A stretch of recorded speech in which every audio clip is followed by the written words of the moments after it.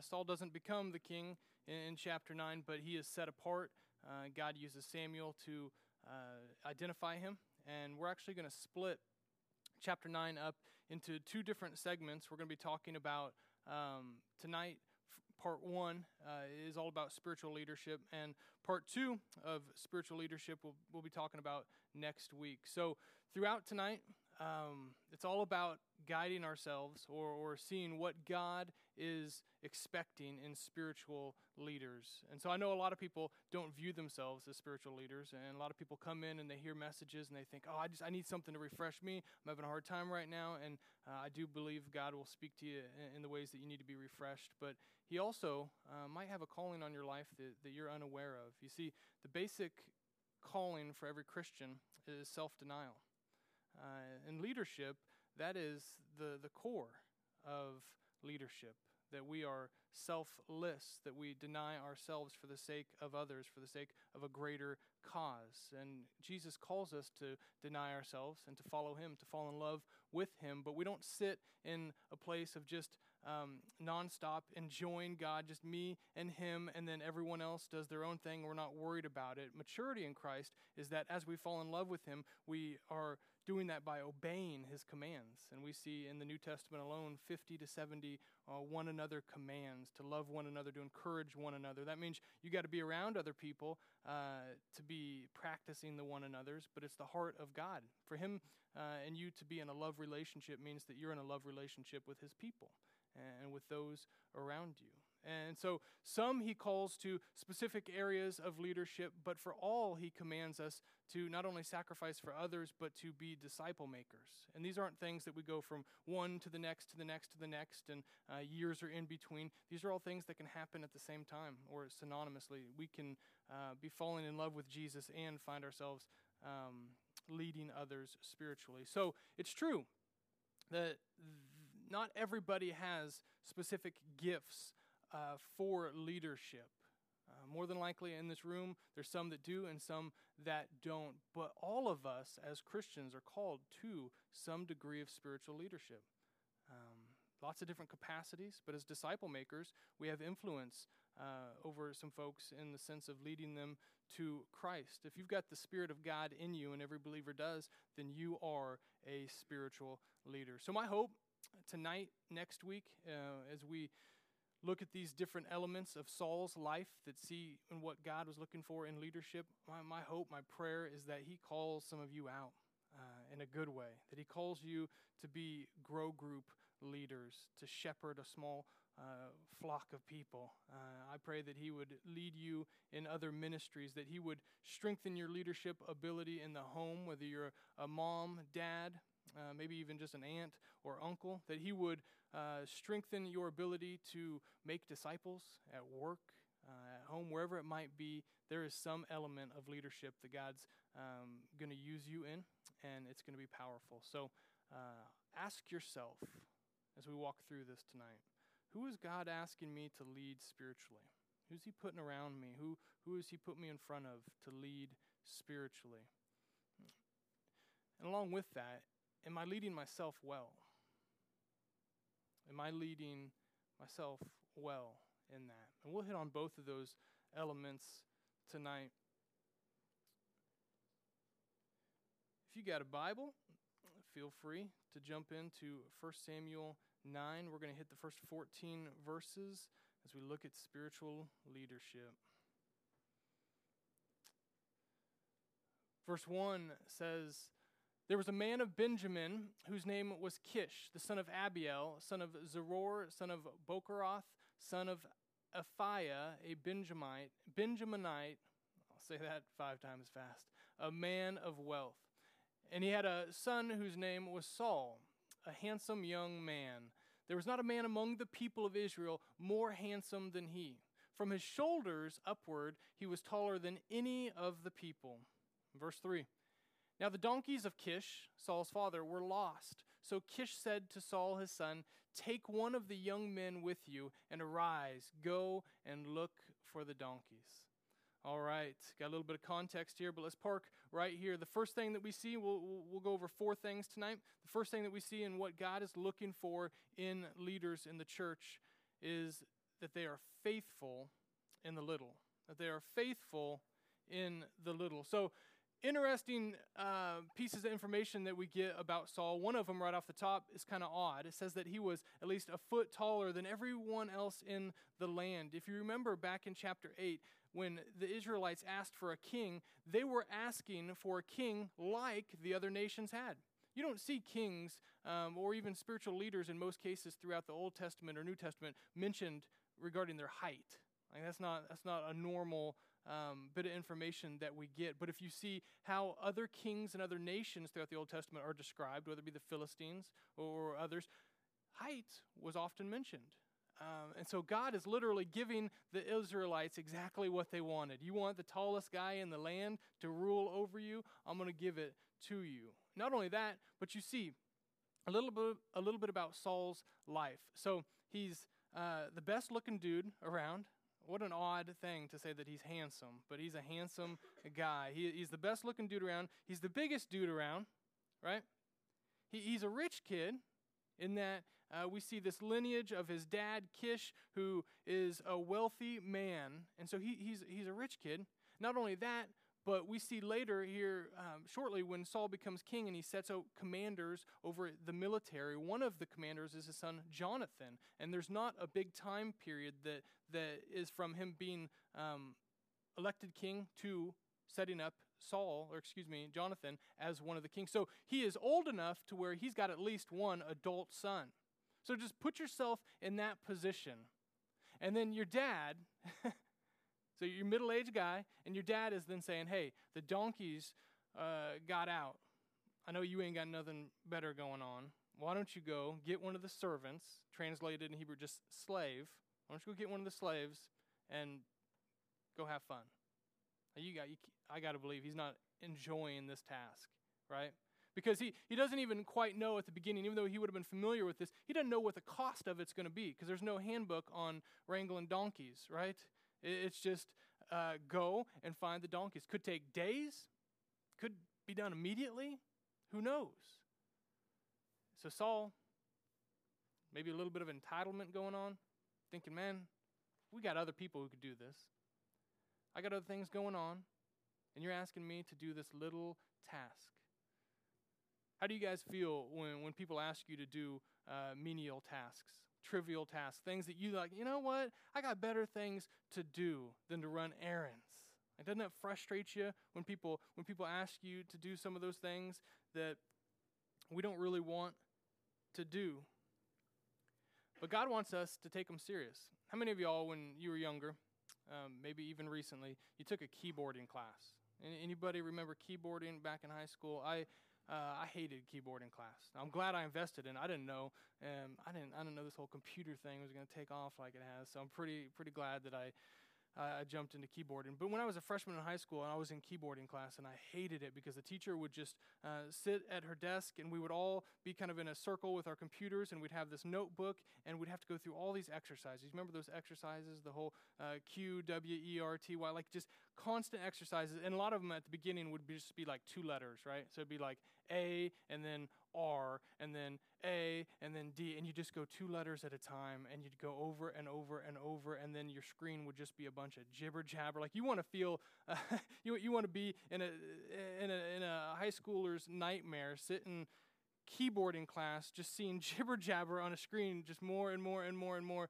And it's like, man, this is what like 9-month-old babies do when they put their hands on the keyboard. They just get jibber jabber, and this is what I'm doing for class. Like, surely there's something better to do. But you got to learn those basics. You got to learn 1 and then 2, 1 and then 2, 1 and then 2. And then what happens? Then you get words. You're like, okay, words, a little bit better, still boring, still ridiculously boring. But then you get sentences. Okay, I got to put some sentences together. Then you get paragraphs. Then you find yourself typing up entire stories. Now, from the beginning, all you and I care about are writing the stories, right? But if you don't learn the basics, then the rest of the story is all messed up. And it's not super effective, and it's not super clear. And that's what it's like with God when it comes to the little things. If you don't care about the little things, you're going to have a hard time being a good spiritual leader. In whatever capacity God has you in, and whatever influence he has you in, it's going to be hard because God cares about the little things. I remember a few years ago when we were in Utah and we needed to have like an all-church meeting because we had big decisions to be made, and I was thinking about them all week long, and I was excited for this meeting, but it was right after a worship service on a Sunday morning, and I told them, we just called them huddles, and so instead of having a special meeting at night or something, we just have people stay after the worship service, and we'd knock out a little bit of information or decision-making in 15, 20 minutes. So I told them at the beginning of this, thinking about all we needed to talk about, I said, listen, I know you guys are hungry, you're tired, this will only be like 15 minutes, maybe even 10. We can knock it out quick, but probably just 15 minutes. And I remember we got into it, and we were talking back and forth about these important decisions in the church. And I remember one of the ladies, she's kind of a motherly figure to me. She raised her hand a little bit in, and she said, I thought you said this was only going to take 15 minutes. And I was kind of caught off guard, like, what? We're like, what? What does it matter? And I said, how long has it been? She said, it's been 50 minutes. And I was like, oh. And so I wrapped it up, and then middle of the week, I had a couple people come talk to me. Hey, man, if you say 15 minutes, it's got to be 15 minutes. I'm like, who really cares about 15 minutes? And they say, that's not the first time you've done it. And I had multiple conversations about how I had said over and over 15 minutes, and it's not going to be 15 minutes. Nobody came talking about the big decisions that we had on our plates to talk about. Like, they wanted to talk about how I said 15 minutes, and it wasn't 15 minutes. And God taught me a lesson. He said, Ryan, people aren't going to trust you or care about what you got to say if they don't see you as faithful in the little things. If you say 15 minutes, it better be 15 minutes. But as a young pup in ministry, I just want the big picture. I just want the big stuff. And God says, I care about the little stuff. You know, Saul, not only is he having to do with this menial task of going and finding these donkeys, but the second he gets over some hill, you know, him and his servant could be like, didn't find them. Let's sit down and take a nap. Like, most of his work is going to be done in private. And we're going to see here in a few verses, they go from place to place to place. He could just go around the bend, come back and tell his dad, didn't find him, sitting under a shade tree all day. Most of the time we have little things going on, it's behind the scenes, isn't it? Stuff that only God knows about. How do you do with those things? How do you do with the little things that God's asking you to do right now that nobody else knows about? Everything from discipline in your relationship with Him to the little tasks He's given you. Let me ask you, when it comes to your relationship with other people, does your word mean anything? Like, if you make a promise to your kids, to your friends, is your yes, yes? Is your no, no? Do you find yourself habitually forgetting things? You told someone you were going to do this, and then you didn't do it until they ask you about it next time they see you. And you're like, oh, totally forgot. And you play it off like, I had other things going on, right? Which means I have more important things than whatever you thought was important. Which to them is a slap in the face, but to God, He's sitting back saying, it's a bigger slap in the face to me. How do you do with those things?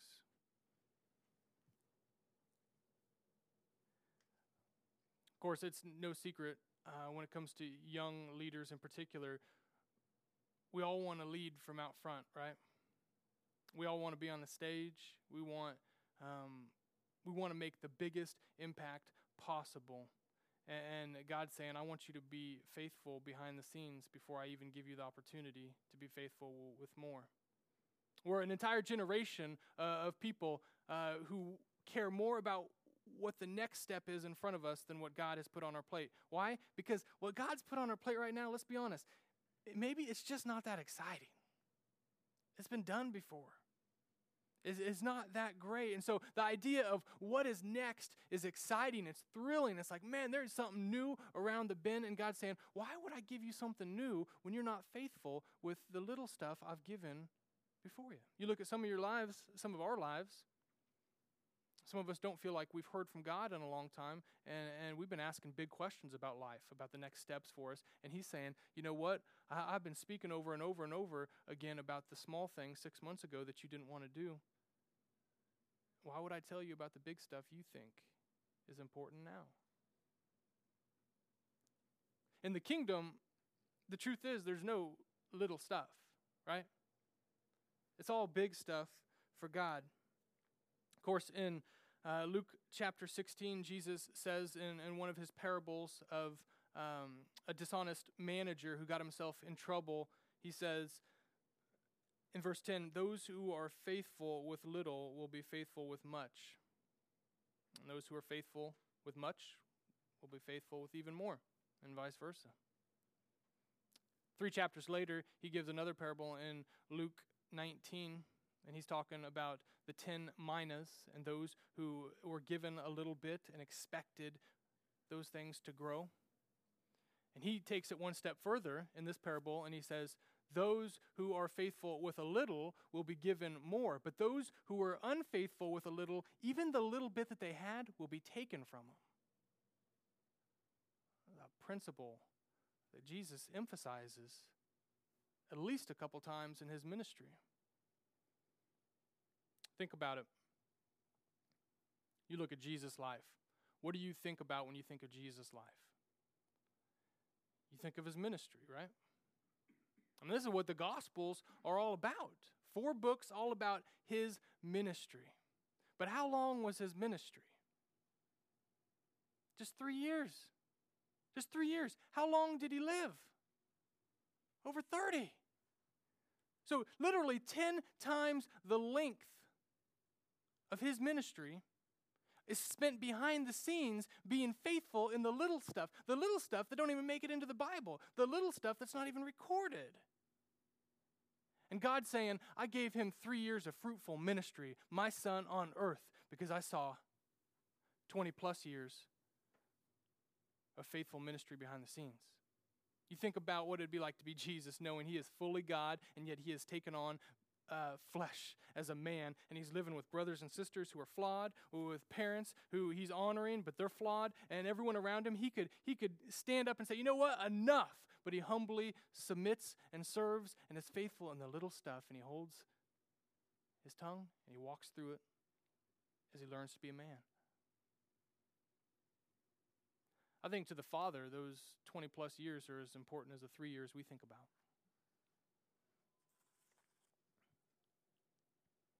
How do you do with the little? Good leaders are faithful in the little. Verse 4 says, and he passed through the hill country of Ephraim and passed through the land of Shalishah, but they did not find them. And they passed through the land of Shalim, but they were not there. Then they passed through the land of Benjamin, but did not find them. Seems like an uneventful verse, but there's something we can draw from this. The second thing we see is that good leaders, spiritual leaders, have a shepherd's heart. They got a shepherd's heart. So, Saul is sent to do this little task, and he doesn't do what I probably would have done, just hang out around the bend, but he goes on and on and on and on. Each one of these locations being roughly 20 miles from his home. So if you think he's going to one, but then he goes to the other, and then he goes to the other, he's probably going over a 3-day period. Most scholars believe each break in that verse is a day. He's probably going 40 to 60 miles with his servant looking around for this donkey. Now, not super great at finding donkeys, obviously, but the old boy can pursue. He's showing he's got a shepherd's heart. First 2 out of 3 kings that we have in the Israelites nation, in Israel as a nation, are both shepherds. Saul, and then you see David. Some of the best spiritual leaders that we've ever had, whether it be Abraham or Isaac or Jacob or Moses, are all what growing up? Shepherds. They're all shepherds. It's no coincidence, right?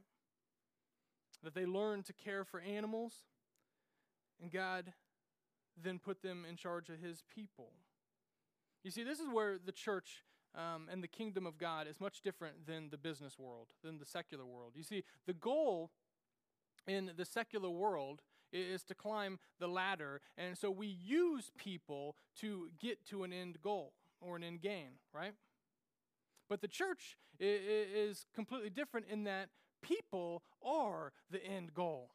People are the end game. Like serving them, loving them is what it's all about. There's no using them to get to something better. There's denying ourselves to serve them better. And so leaders have to love people. You see, what does it look like to have a shepherd's heart? Shepherds fight for their people, for their flocks, for their animals, whatever they're shepherding. They fight for them. They care about their growth. They encourage them when they need to be encouraged. They challenge them when they need to be challenged. They move them when they need to be moved. They hold them back when they need to be held back. They pursue them when they're lost. It's much more than just a position. It's a heart. It's a heart. I joke on a fairly regular basis, probably shouldn't, but I joke about how much I enjoy weddings, right? Not a huge fan of doing weddings, which is true, but now we're in wedding season. I've been doing a bunch of premarital counseling. I usually always do it at night, and so it's a night that I'm away from my family. It's just something we do. I wouldn't change it, though, with the exception of doing it at night. I do it during the day. But I wouldn't change doing weddings. Because the truth is we've gone from 200 to 300 to 400 people. I'm having less and less interaction with the church because I can't interact with everybody. But my heart is, I want to be amongst the people. I want to shepherd the people. I want to love the people. I want to be with people. And I know the truth is that the 3 or 4 sessions I get in premarital counseling with people, confined in that little room, might just be my greatest opportunity to love them and pursue them and pour into them that I'm ever going to have. And so every time I go in to those meetings, I have that in the back of my mind. Don't just get past it. Don't just get home as quick as you can. Pour into them. Pour into them. Love them. This is the opportunity you have been waiting for. You've been praying for this. There's a lot of leaders in the world. There's a lot of managers in the world. But are there a lot of shepherds in the world? You see, a shepherd is not just a leader or a manager, but it's both. And what separates a shepherd from anything else is that it takes ownership over the flock, has passion to lead this flock, bears the weight of accountability over a group of people. And God is asking some people to step up as shepherds. You see, all throughout our country, though, and there's a whole bunch of homes that are shepherdless.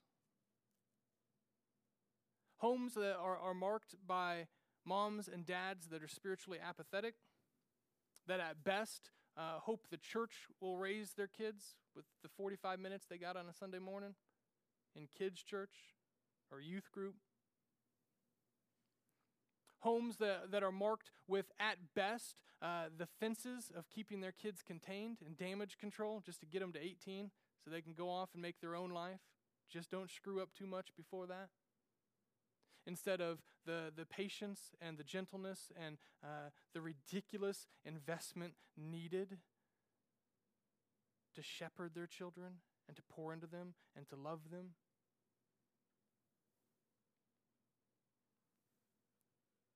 We've made discipline the peak in the life of parenting. And God's saying, I want parents who are going to invest. They're going to communicate with their kids. They're not just going to set up parameters and boundaries, but they're going to go all in. And it's going to be hard. It's going to be ridiculously hard. And God's saying, I need shepherds in the home. I need fathers who are shepherds. I need mamas who are shepherds. But it runs rampant to have a shepherdless home in our country. You see shepherdless ministries. You wouldn't think that many ministries would be shepherdless because they got decent folks leading them, right? Whether male or female. But we got shepherdless ministries all over.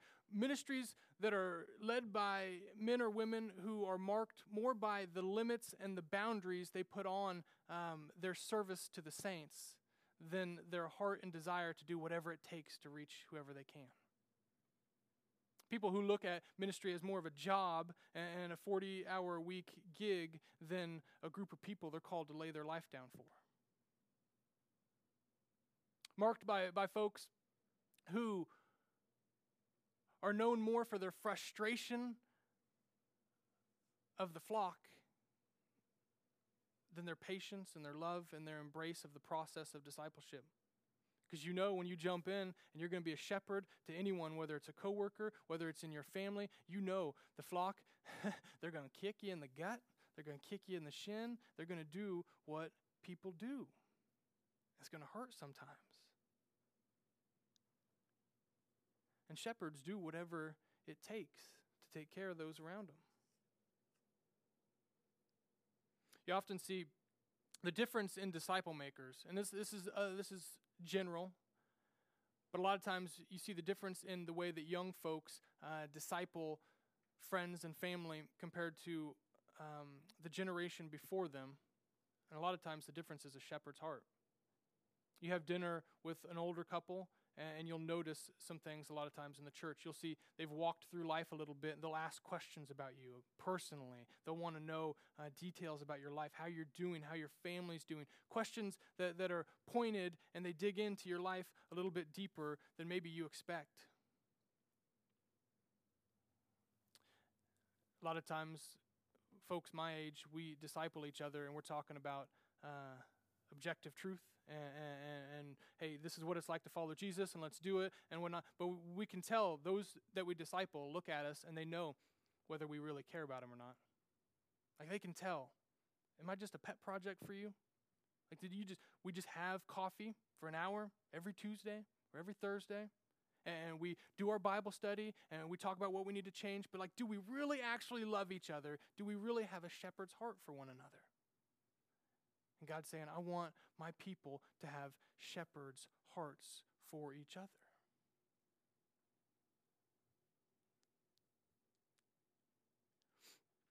Why do you pour into people personally? Some do it because they were guilt-tripped into it. Some do it because it's their Christian duty, or they've just seen others do it and they feel like this is what you should do. Do you do it because you love them? Do you do it because you see them and your heart just goes out for them? There's a part of a shepherd's heart that's just continuously broken because there's always going to be folks struggling. There's always going to be folks in need of healing and comfort. Do you feel that?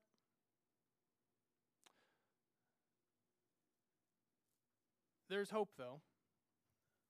I don't know that I would call myself a great shepherd right now. I know God has certainly grown me in many areas. When I was a young pup, maybe 9 or 10, where we lived in Randolph, right over the hill, was several ponds, and an old farmer had cattle out there, and he would let us go fishing there, and he would stock them with sun perch and bluegill and all these little bitty fish. And I remember one time we went out there, and we had a 5-gallon bucket, and we were fishing, and we caught like 80 sun perch. I mean, we caught a ridiculous amount of these little fish. And we put them in the bucket, and we didn't know what we were doing. So we just went ahead and took them home and hid them in the garage for a while. And we're trying to figure out what do we do with all these stinking fish. At that point, they weren't stinking. Story didn't end. The mayor lived about 2 blocks away, and I had a paper route. I knew where everyone lived, and I knew oftentimes after it would rain that in his well-manicured lawn out by the street, there'd be a little bit of a ditch. He had a little culvert under his driveway, and it would fill up with water, as wide as from there to here, and maybe like even as far as that wall is to where I am. Like, it would fill up with a lot of water. If you didn't know anything about ponds and rivers and whatnot, you'd think that would be a great place for fish. So I poured all 80 plus fish into his little marina. Within like 2 days, the sun comes up, dries the whole thing up. There's hope in this story, I promise. Kind of. Dries the whole thing up. I'm on my paper route the next day after it all dried up, and I buzz in, and I'm like, where did all the water go? All these fish are strung out throughout his lawn, rotting in the sun. I mean, and I was like, wow, I didn't know there was that many fish. I mean, they are everywhere, and this is the mayor of the town, and surely he had to know what was going on. But I didn't think much of it, gave him his paper, and went on with life. Eventually, somehow, I don't know what the next time he mowed was like, but somehow all these fish got cleaned up. The good Lord multiplied. I don't know what happened with them. Here's the hope. God there's a little bit of hope. The hope is, even though I was not a very good shepherd to those fish, God has grown me. He has saved me. He has developed a shepherd's heart in me. And thank God, the end result of this church will not be like, you get the point. Some of you are here tonight and you're thinking to yourself, I don't have a shepherd's heart, or maybe not like I thought. And the beautiful part is you can develop one. And the way you develop one is to sit under the great shepherd and to experience his love for you. And as it changes your life, you're going to find that it's a little bit easier to reflect it to those that you're around. And so there is hope. And thank God there's growth in this area. Otherwise, y'all would be in trouble, let's be honest. Good leaders have a shepherd's heart. Verse 5. Believe it or not, I look forward to telling that story, but once it came out of my mouth, it's like, this is a weird story. I should rehearse stuff like that beforehand. Verse 5. When they came to the land of Zuph, Saul said to his servant who was with him, come, let us go back, lest my father cease to care about the donkeys and become anxious about us. Third thing we see is that good spiritual leaders consider others first. Good spiritual leaders consider others first. So, to some degree, we find ourselves like Saul, being a connection between his father and the flock, between his father and the lost. We know that Jesus Christ is the only real connection between God and anyone on earth. But we find ourselves reflecting that, as we talked about just a week or two ago. We reflect that. And so here Saul is, probably tired, probably a little bit grumpy. We're going to find out in a couple verses that his food was running low, maybe several days on the road, and he is having no luck. And yet, when asked about what they should do next amongst themselves, he's thinking about his dad. He's thinking about someone else. How many of you have been part of trivial tasks in the past, some that were maybe wild goose chases, where you did not want to be doing it? It didn't feel like there was a lot of hope in it, and very quickly you found yourself grumbling, and you found your heart revealed that, man, it's hard to be thinking about others when you find yourself doing stupid stuff. It's hard to have consideration for those around you when you're annoyed. And yet, good spiritual leaders are going to consider others first throughout their ministry. You see, consideration isn't something that I think you're just born with and that it never goes away. I think it's something that's got to be filled up, because I think it comes from a heart that's overflowing with grace, and that heart is continually refreshed and rejuvenated while we abide in Christ daily. And so that's the problem with consideration for others, is that if you find yourself spiritually depleted, you're going to find yourself with a lack of consideration for others, right? And so It's a challenge. It's hard to be a leader. In whatever capacity God might be asking you to lead, it's hard. It's hard to be a parent. It's relentless, is it not? For anyone who is a parent, has been a parent, it is relentless. Your consideration for others seems like it's non-stop. I mean, think about it. Growing up, you remember if you had those big family get-togethers at Thanksgiving, and your mom or your grandma, they'd be in the kitchen, maybe a couple guys in the house would be helping, and they spend hours putting together this Thanksgiving dinner. Maybe even days before they were preparing dishes, and yet when the time comes to eat it, who was the very last to actually sit down and eat? Was it not the same people who did all of the preparation? You would think they would get a break. Now, you want to know a secret? Those mamas, deep, deep down, they like it that way. They enjoy it. They enjoy serving. You see, kingdom-minded people enjoy having a mentality of service and humility and considering others before themselves. It's not a challenge for people who find themselves abiding in Christ. It's just production. It's just a reflection. God produces that in us.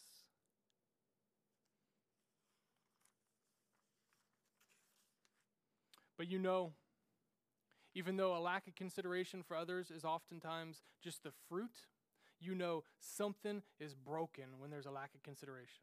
Like, I've never sat down with a couple that was struggling in marriage or in their relationship and had them just completely just excited about the other person's feelings and looking for new creative ways to serve the other person. Like, those conversations don't happen for folks who are struggling. Now, when folks are struggling in a relationship, it's all about them. They sit down and their conversation is all about how their needs aren't getting met and how they don't feel like the other person is trying as hard as they're trying, and it's self-righteousness and it's self-centeredness and it's just selfish. And you sit back and you're like, I'm not the sharpest tool in the shed, but I would guess maybe some of your issues come from the fact that y'all are looking out for number one, and it's not each other.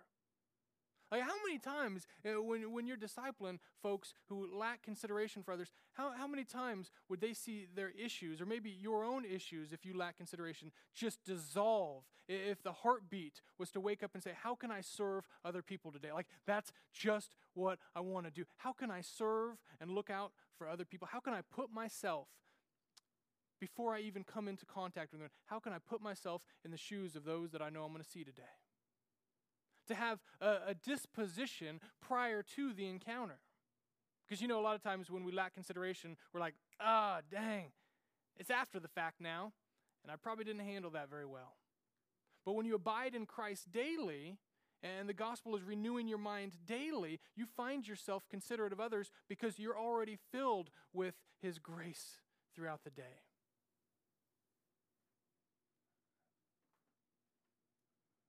And it just happens naturally. It happens. You see ministries, even in the church. You want to hear about a dysfunctional church, you'll probably find those in the dysfunction talking about their own ministries, talking about how they need more resources, how leaders of various ministries have made those ministries vacuums within the larger body.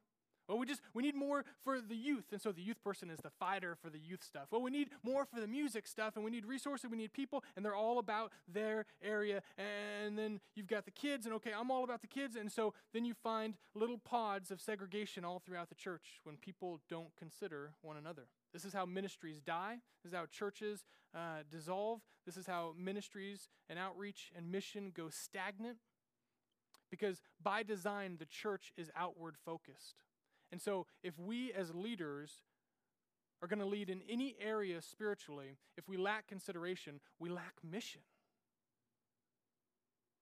We lack mission. There's not going to be disciple making. There's not going to be outreach without consideration for others. And growth is going to be stunted. It's easy, though, isn't it, to think if we're doing like 90% of a good job, that like it's good enough, and so we let our guard down, don't we? Sometimes I feel like I'm just serving all the time, and I should be, right? If I'm a leader, I should be serving. And so I spend my day looking for ways to serve people. I wish I was amazing at it, but I'm a guy and just trying to follow Jesus, and so I'm not always amazing at it. And then I go home, whether it be lunch or after work, and I see my wife needs help in the kitchen, and I think to myself, all right, how's she feeling? She's had a hard day too, and I try my best to be considerate of her, to help her out as she has her own stresses. And then, of course, just our marriage and talking and communicating, and so you're just constantly giving of yourself. And then little Silas, I know 8 o'clock he's going to be going to bed, but I want to pour into him. I want to spend time with him, and so we're laying on the floor, we're having fun, we're playing cars and all kinds of games and reading books, and you just feel spent. And deep down you're thinking, okay, just keep on being considerate, just keep on being considerate. But man, I could tell you almost every night in my house, I look forward. When Silas is down, I look forward to going to the snack cabinet and getting my snacks. I got my cookies. Right now, they're fudge graham cookies. I know some of you are breaking a fast, so this is tearing you up, but I'll finish quickly. I got these fudge graham cookie things that are delicious, and I've been eating them a lot this week, and especially since I knew I was going to go on a fast, I ate a lot last night, I'll be honest. And then we've got these other cookies, and we try to keep the snacks to a minimum at our house. And that means that we're going to fight a lot over them. And last night in particular, I could tell you stories from every night this week, unfortunately. Last night, after Silas went to bed, we sat down, and Tara was sitting over here, and I was sitting here on the couch, and we just wanted to relax. And I was actually eating a sandwich, because I hadn't had supper yet, and she had my cookies. And I saw her eat one, and I noticed for sure, like I had my eye on her. And then after she ate the first one, and they're just little tiny cookies, and so I figured she's probably going to eat a couple, I took the cookies, and I put them underneath the couch so that she wouldn't get them. And she said, "Where'd the cookies go?" And I said, "You don't need them anymore. They're not for you." And she looked at me with anger, with rage, with disappointment, with all of the worst emotions flowing out of her eyes. In her soul, I could tell she was so disappointed in my decision of not considering her feelings. I gave her one more cookie, and then I ate the rest. There were 6, and I gave her one more. I know it's silly, but you can have a day of wonderful ministry, considering others, and you find yourself letting your guard down and being inconsiderate. And when it comes to serving other people, you can discredit an entire ministry when you pick and choose what you want to be considerate in. You see, if you're going to be considerate of other people, and that's what good leaders do, you've got to stay plugged into the Father. That's why leaders have to be self-feeders. Because you can't lead someone past where you are, and you're not going to be moving forward in spiritual growth if you're not continuously plugged into the Father. If you're not finding yourself spending time with Him and depending and relying on Him and trusting Him throughout the day. You see, people who need refreshment themselves are generally not looking to refresh other people. And so you know, if you're struggling in whatever leadership capacity God has given you right now, you're struggling to love other people, to serve other people, it might be because you didn't learn along the way that you got to be a self-feeder. I wish that we all had leaders who led other leaders, but sometimes when it comes to just being amongst other believers, you might be, for lack of better terms, at the top of the food chain. But regardless, do you know how to be fed outside of a Wednesday night or a Sunday morning? Because to lead, you got to be able to feed yourself. You got to be able to open the Word of God and jump in. It takes time, it takes discipline, but it's important. All right. One last one.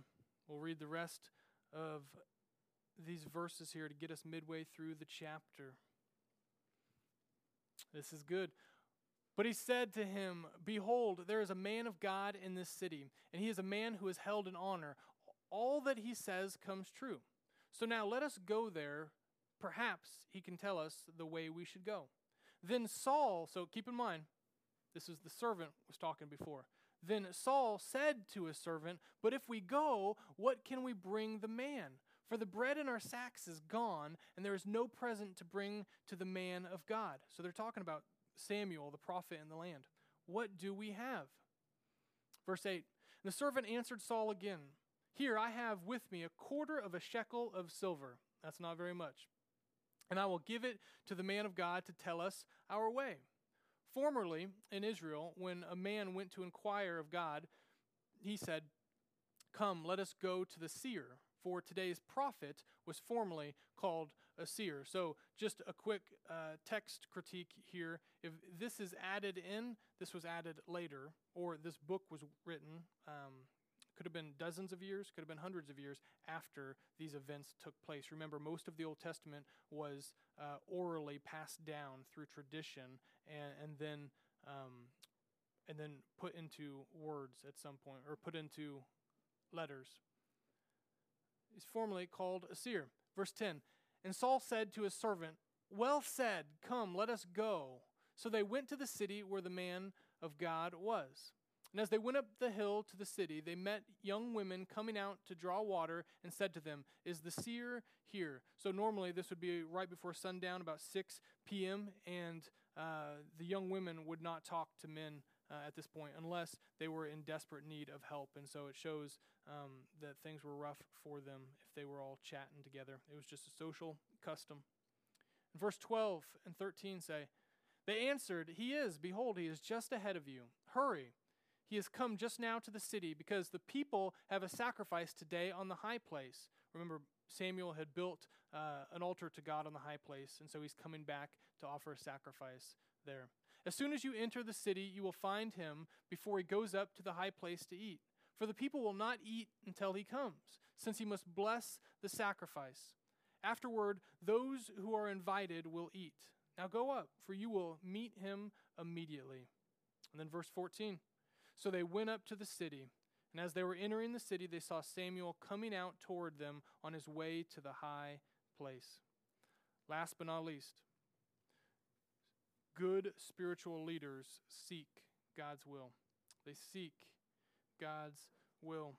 So Saul, he's at a crossroads. He's tired, he's hungry, doesn't want to be doing what he's doing, looking for these donkeys. And now, in the hard time, he's going to call on God, right? That's the wonderful part of the story. This is going to be amazing. Saul's not the one who calls to go see the seer, to go see the prophet. It's the servant.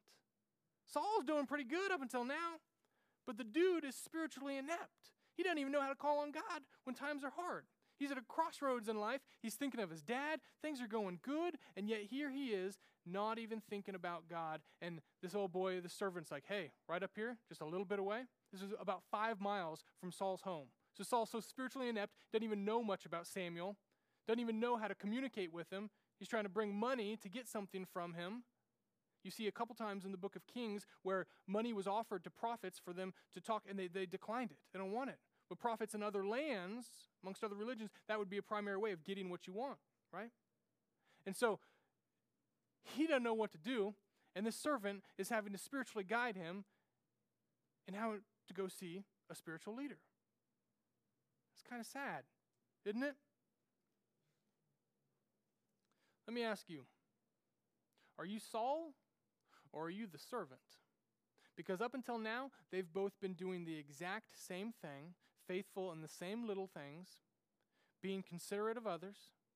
They've both put in the hard work. They got a shepherd's heart. They're going after these donkeys. And then boom, God reveals one of them spiritually not in tune with me, doesn't really care. The other one is. The servant is. Which one are you? You see, because I think our country is full of decent people. Decent people who have learned the basics of morality and are doing a pretty decent job in their homes. From an outside view, doing a pretty good job in their leadership positions. And yet, it's the servant having to tell the future king how to seek God's will. And isn't that true for many of us in the church, many of us in our homes, is that we look like we got the basics down, but we're not actually leading spiritually. How many of us as parents have shared verbally the gospel with our kids? Who have helped them to sit in front of the throne of God and say, we could talk to him. Let me pray over you. Let me pray with you. Let me talk to you about Jesus. Like you've done everything right. You took them to church. You've been making money, and you've got a roof over their house. You've been doing everything, and yet you failed in the most important thing that God asks. Isn't that sad? But it's not over. You see, Saul, as inept as he is, still follows the servant. Still goes to seek God's will. And that's the beauty. Because you might be here tonight thinking, you know what? Maybe I have not been a spiritual leader over the things and some of the people that God has put around me. But am I teachable? Am I submissive? Because God's not through with you. God's not through with you. I believe that, and I've said it before, but it's nights like tonight, it's groups of people like this group of people that when they hear the word of God and the Spirit of God convicts them and grabs their heart and draws them in, that those who respond in obedience are world changers. I don't expect anything less from that kind of an encounter with God. Spiritual leadership is a funny thing. It's countercultural, especially when it's gospel-centered. If you want to make a name for yourself in the secular world, in the business world, you'll do it by thriving on hard work. If you want to be a gospel-centered spiritual leader, you'll be known for resting on a finished work that happened 2,000 years ago on a cross. If you want to be an up-and-comer in the business world, in the secular world as a leader, they're going to want you to be forward thinking and creative and pointing into the future. God wants men and women who don't recreate the wheel when it comes to the gospel and trust a simple, plain old message that culminated 2,000 years ago on a cross, and they point people around them back to that. You see, spiritual leadership can be incredibly complicated, but it can also be very simple. In order to be a good spiritual leader, you got to be a good follower. You got to be submissive. You got to seek God's will above all else. If God has put you in a position of authority, it is going to be a temptation from the devil to make you think maybe you got something going for yourself. Maybe because of that degree or because of whatever you think you have that helped you get that position, maybe you got something to offer. But the kinds of spiritual leaders that God wants are those that he puts in authority because they were faithful in the little things. They developed a shepherd's heart for the people that they're shepherding, that they're considerate of other people, and that above all else they seek God's will because it's his kingdom and Jesus is the king and we are the servants. So who are you leading spiritually? And are you leading yourself well? Because you can't lead people past where you are. Let's pray.